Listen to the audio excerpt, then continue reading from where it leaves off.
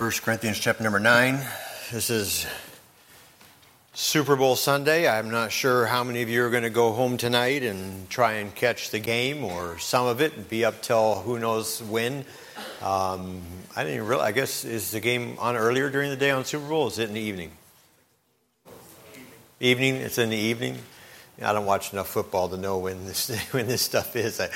I've been trying to catch a little bit of football so that I have something to communicate with Cody about. Cody loves football, and I just try and get a little bit so I can tell him, we won or we lost, or man, that was a terrible play, or whatever. And I just want to, some of it I have to ask my wife, what are they doing? So, yeah, this is bad, but... she grew up, and her brother watched football all the way through high school, and she sat with him and learned all this stuff, But we didn't even have a TV growing up, so we didn't watch any football. But I guess I enjoyed all right. Caleb and I have sat down and watched a couple games this year, just again trying to communicate with Cody. But I don't know if we'll try and catch some of the game tonight. I don't know. We'll see. But I'm going to bring a message this evening that's very fitting for the day. It's not my message. I actually don't know who the original author was. It was shared with me some years ago. I've had it in my repertoire of sermons for many years. I've never had liberty to preach it. But I'm going to give it to you pretty much, by and large, unchanged from how it was given to me. It's not my thoughts, but it's very fitting. And the title of the message is The Champion Christian. The Championship Christian. This is Super Bowl Sunday. For some, they live for this day. They live for the game that's played. Their life revolves around this event. The money spent in preparation for today is staggering. I did a little bit of research and found that the NFL this year has spent $500 million on ads promoting the Super Bowl. I didn't even know the Super Bowl needed to be promoted. I thought pretty much everybody knew about it, and they spent $500 million promoting the Super Bowl in ads. Unbelievable. Every member of the winning team gets a $150,000 bonus check. That's because they don't make enough already for playing this game. The losing team gets $75,000 check. Just because they played in the Super Bowl, they could lose and still walk away with $75,000. There was last year, there was over $7 billion wagered on the Super Bowl in 2022. And they believe that number this year could as much as double. Pushing $14 billion will be wagered on the game. Crazy.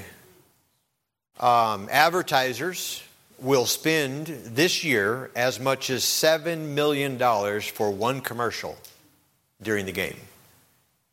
To host one commercial during the game as much as $7 million was the most expensive one for this year. Consumers this year are expected to pay $16.5 billion on game day. That's today. $16.5 billion are supposed to be spent by consumers on food. By and large, they said on food and snacks and Super Bowl, the of course, drinks and all the stuff that goes with it. I'm assuming they're including tickets and travel and all that type of stuff for game day. But consumers to watch the game are going to spend, when I was reading this money, I'm thinking, man, there's a world dying and going to hell.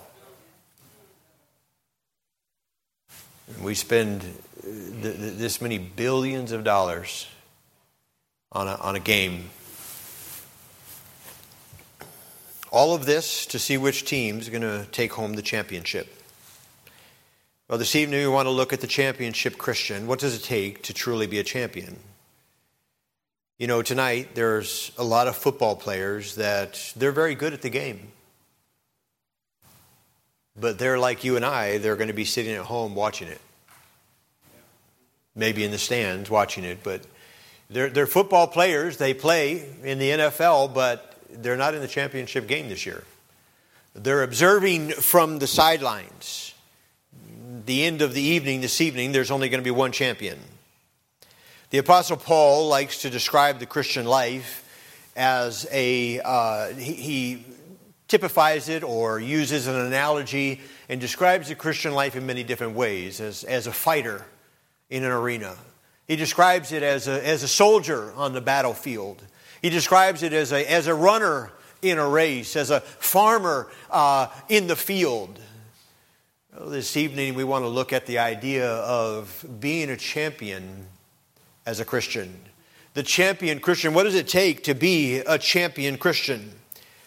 We see first of all that it takes desire. It takes desire. In 1 Corinthians chapter 9, if you're there, you can look in verse number 24.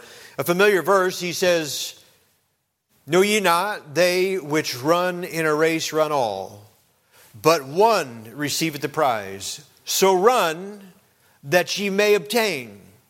So run that ye may obtain. He says run with a purpose. You're not just out there to get exercise. You're running because you want to win. You're running with an objective in view. You're running because you have something that you want to accomplish. It starts with desire. Don't just run for the sake to run, but run to win. Beloved, desire is the foundation. It is from great desire that great achievement is born. You know, God is not satisfied with mediocrity. God is not pleased with the lukewarm Christian. God wants a Christian that's on fire for Him, somebody that is moving forward for Him to accomplish exceedingly abundantly great things, the things that we can't do in ourselves, but that God wants to do through us. Do you have that kind of desire? J. Vernon McGee said, "The highest desire that can possess any man's heart is a longing to see God." What desire possesses your heart tonight? What desire is motivating you or stirring you or pushing you to do for God? Just consider the desire that these men have as they line up on the scrimmage line later this evening. Think about the desire that possessed them really for the whole of their life. I read a story of one football player that began playing football at 4 years old. And he said, every day of my life I would get out of bed in the morning and I would say, one day I'm going to play in the NFL. That desire possessed him. That desire to play that game. What desire possesses your heart? What desire is there? Is there a desire put there by God that stirs you to be something for God? Or is your desire just to get through, just to exist? I think about the desire that pushes these men.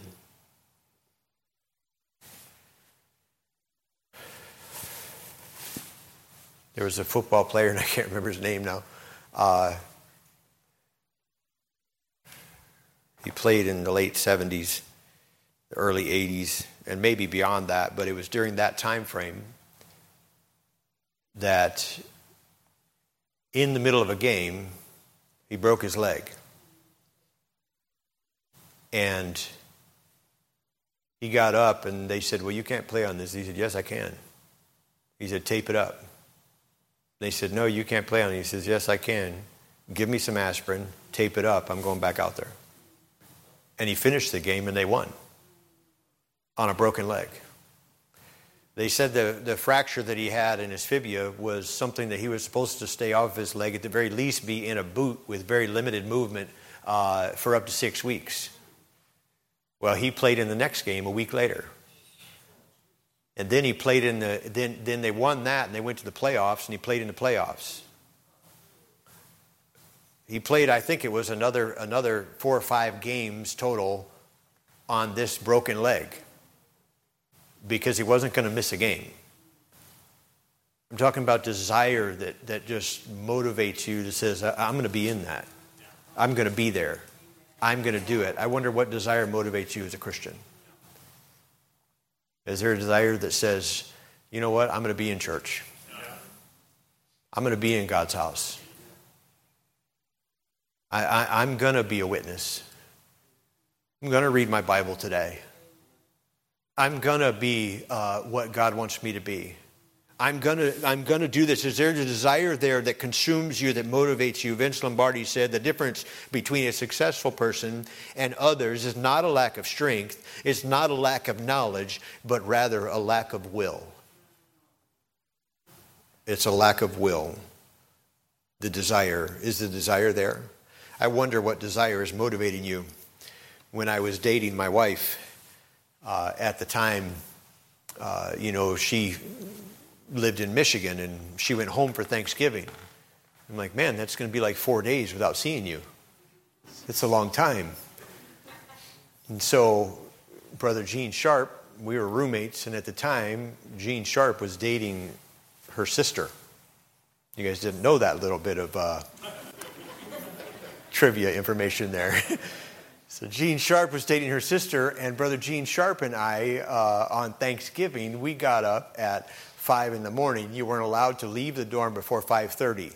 And so we waited till 5:30, and we were ready to walk out the door. We got in the car. We drove 4.5 hours to Michigan to her house. We spent the whole day there with her, and then we got in the car and drove 4.5 hours back. We had to be back in the dorm by 11 p.m. And we made it, like a 10:58. I mean, we were cranking, But I'm saying there was a desire there. There was a desire to be with her. Is there a desire in your heart that motivates you to be with God, to see God do something great? But desire alone is not enough to make you a champion. Otherwise, how many of you realize there would be a whole lot more people wearing some championship rings? If desire alone was enough, I'll tell you, there's a lot of people that have had the desire to have the ring, right? But that's not enough alone. It also takes discipline. It takes discipline. Look in verse number 27.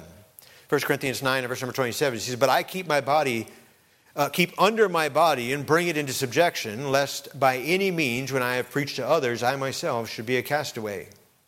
Discipline, beloved, is the fuel of success. The nicest car out in the parking lot tonight, whose ever that may be, doesn't matter how beautiful it is or how strong the motor is, if there's no fuel in the gas tank, it's not going to go anywhere. Discipline is the fuel that makes desire move. Discipline is the fuel that allows you to accomplish and be successful. Rare is the truly disciplined Christian, but it's only through discipline, beloved, that one grows. It's only through discipline that you begin to get stronger. Without spiritual discipline, you are simply a babe in Christ. It is amazing how many Christians have been saved for many years, but because there has been no spiritual discipline, they're still a babe in Christ. They have not disciplined themselves to get into the Word of God and study to show themselves approved, a workman that needeth not to be ashamed. They haven't had the discipline to memorize any Scripture. They haven't had a discipline to build a relationship with God and let God lead and direct them in their lives. They haven't had a discipline to say, I've got to be in God's house. I've got to be in church and spend time with God's family. And so although they've been saved for many years, they're still a babe in Christ. Paul talked to his believers and said, hey, when you were at a place when you should have took meat, I had needs to deal with you like babes. I had to give you milk because you weren't ready for the meat of the Word, because you hadn't grown. Beloved, it's only through discipline that Christians grow and become what God wants us to be. You'll never truly be a successful Christian without discipline. Beloved, there has never been a successful athlete that was not disciplined. Michael Jordan is believed to be one of the most driven athletes in NBA history. Very successful and accomplished. Yes, very talented. And sometimes the younger generation thinks that, it's just skill, it's just natural born ability. And obviously some of these men have some natural born ability. But if you read about Michael Jordan, you know that he was always the first one in practice and the last one to leave. Many times his teammates said we would show up for practice at 6 in the morning and we would find that Michael was already done with his workout and in the gym ready to scrimmage. We're just getting there and he's been there for an hour and a half already. Not once or twice, but time after time after time, that was the kind of discipline that he had which made him successful. There's never been a successful athlete that didn't have discipline. You know, when I was a young man, you know my desire was to be a businessman. You knew I wanted to be wealthy. I wanted to be rich. But I had enough common sense as a young man to know that the successful businessman was not playing video games all day. I knew that if I really wanted to be successful, I had to have some discipline in my life. And so I went to Bible college to get some discipline. I'm telling you the honest truth. I saw when my brothers came back from Bible college, they were different. There was something, they weren't kids anymore. There was some priority in their life. There was some discipline there. They were getting up in the morning and mom wasn't knocking on their door and saying, time to get up. And I said, if I'm going to be a successful businessman, I need some discipline. And so I went to Bible college to get discipline, still fully planning to go out and fulfill my desires to be a businessman and be wealthy. But I gave my heart to God and said, whatever you want, Lord, that's what I want. And God changed my desire. But I knew that I needed discipline.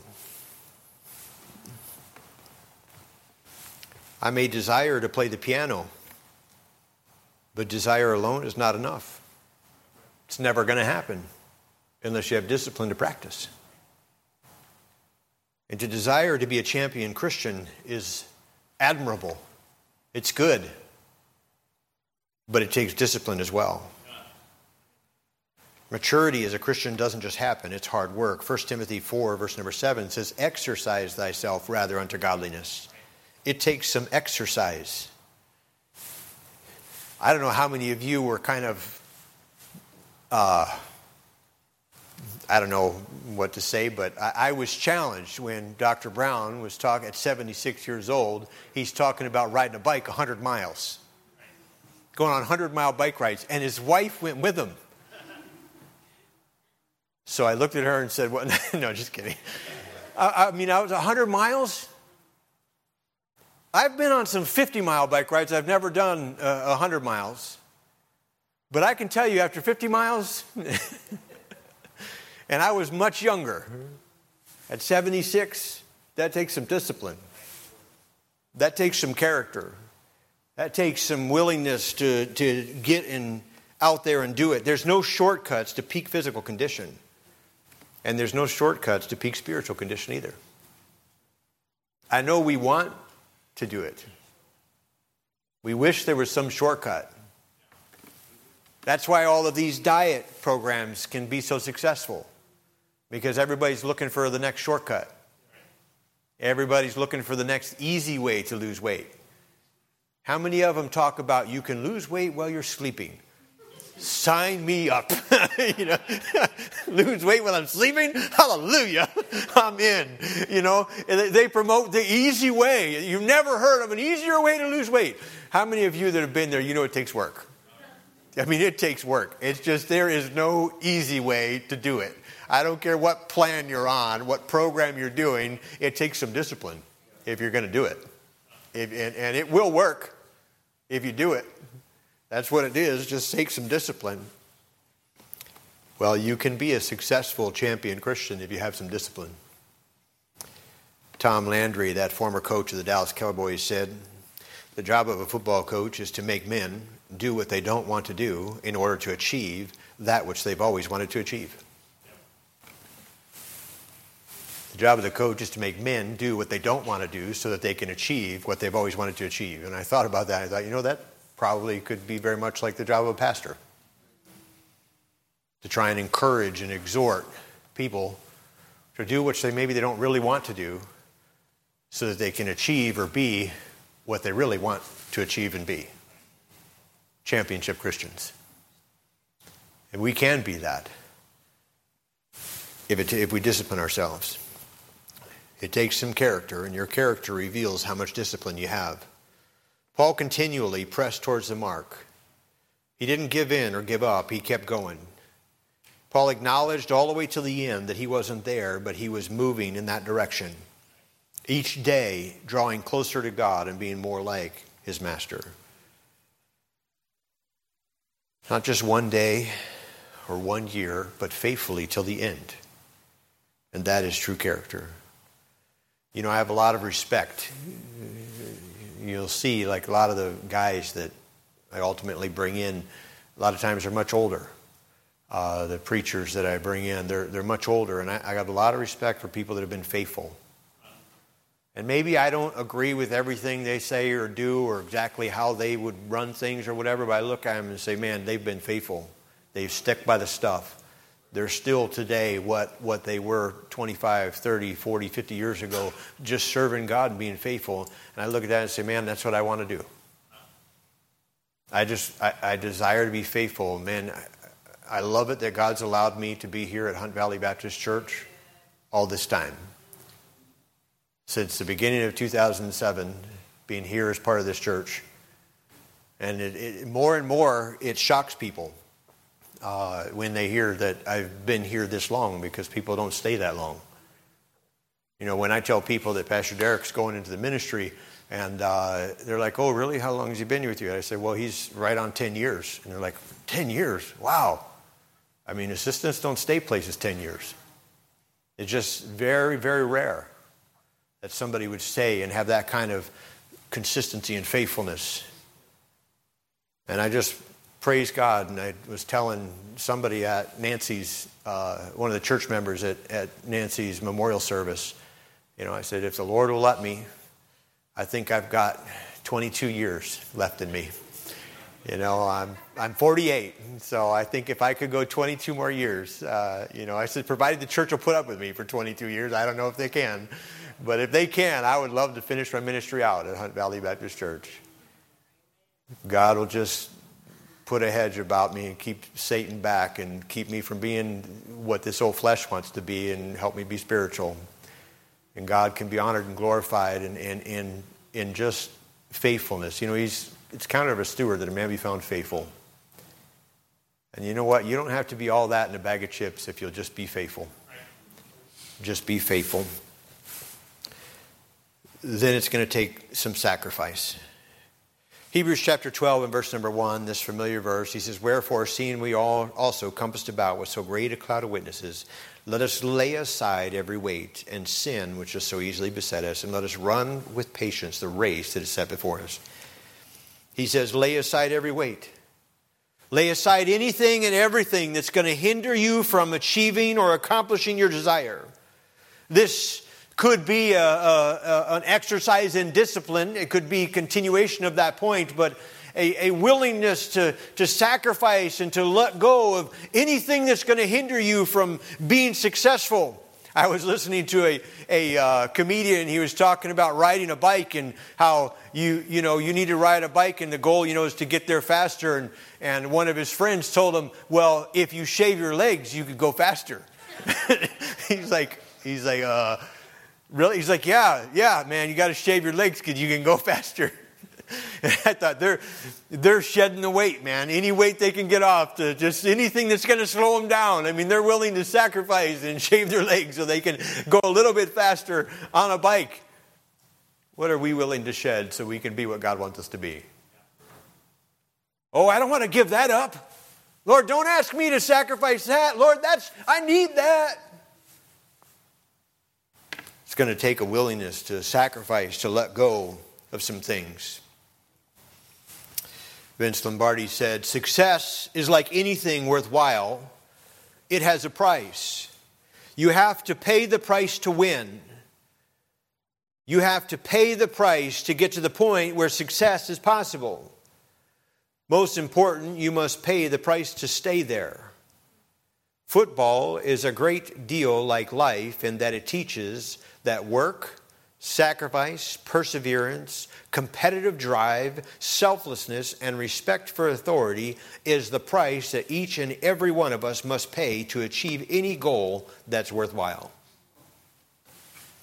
What are you willing to sacrifice to achieve the goal? To bring honor and glory to God? Will you give up that sin? I mean, he says lay aside the weights, but some of us, we got some sin that we don't want to give up. We're talking about things that are a transgression of the law, things that we know that God is not pleased with, and we're saying, Lord, I don't want to give that up. But he says, hey, there's maybe even some weights that you need to let go. Things that aren't necessarily sin, but they're things that are slowing you down. They're things that are keeping you from being all that God wants you to be. Would you be willing to let go of the weights that are keeping you from being a championship Christian? We got to lay it aside and leave it for good. You know, we can't lay it aside and then pick it up again tomorrow.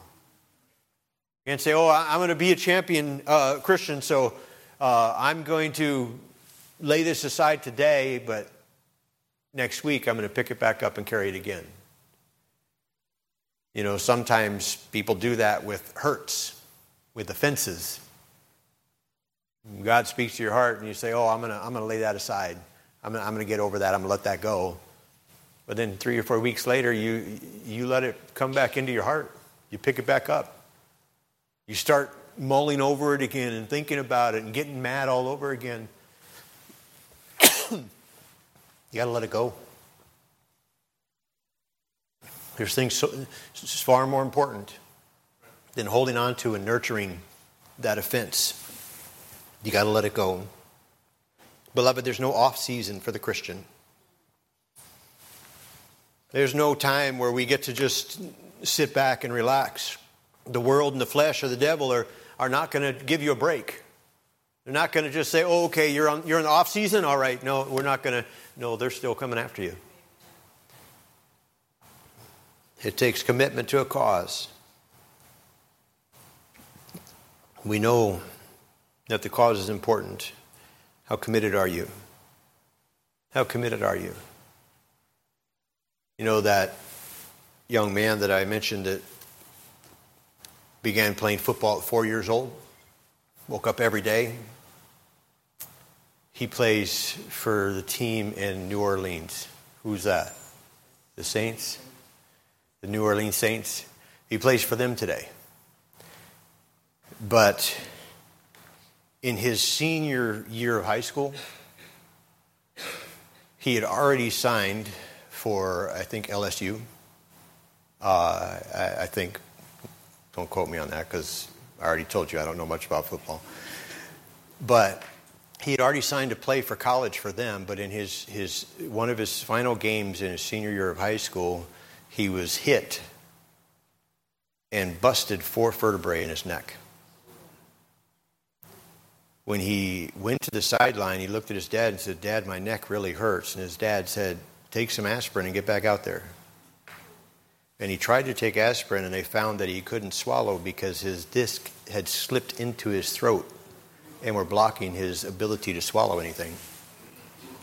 They took him to the hospital, found out that he had broke those vertebrae, and basically said, "You'll never play again." He had decided that he was going to play. And so he went with a mission to play again.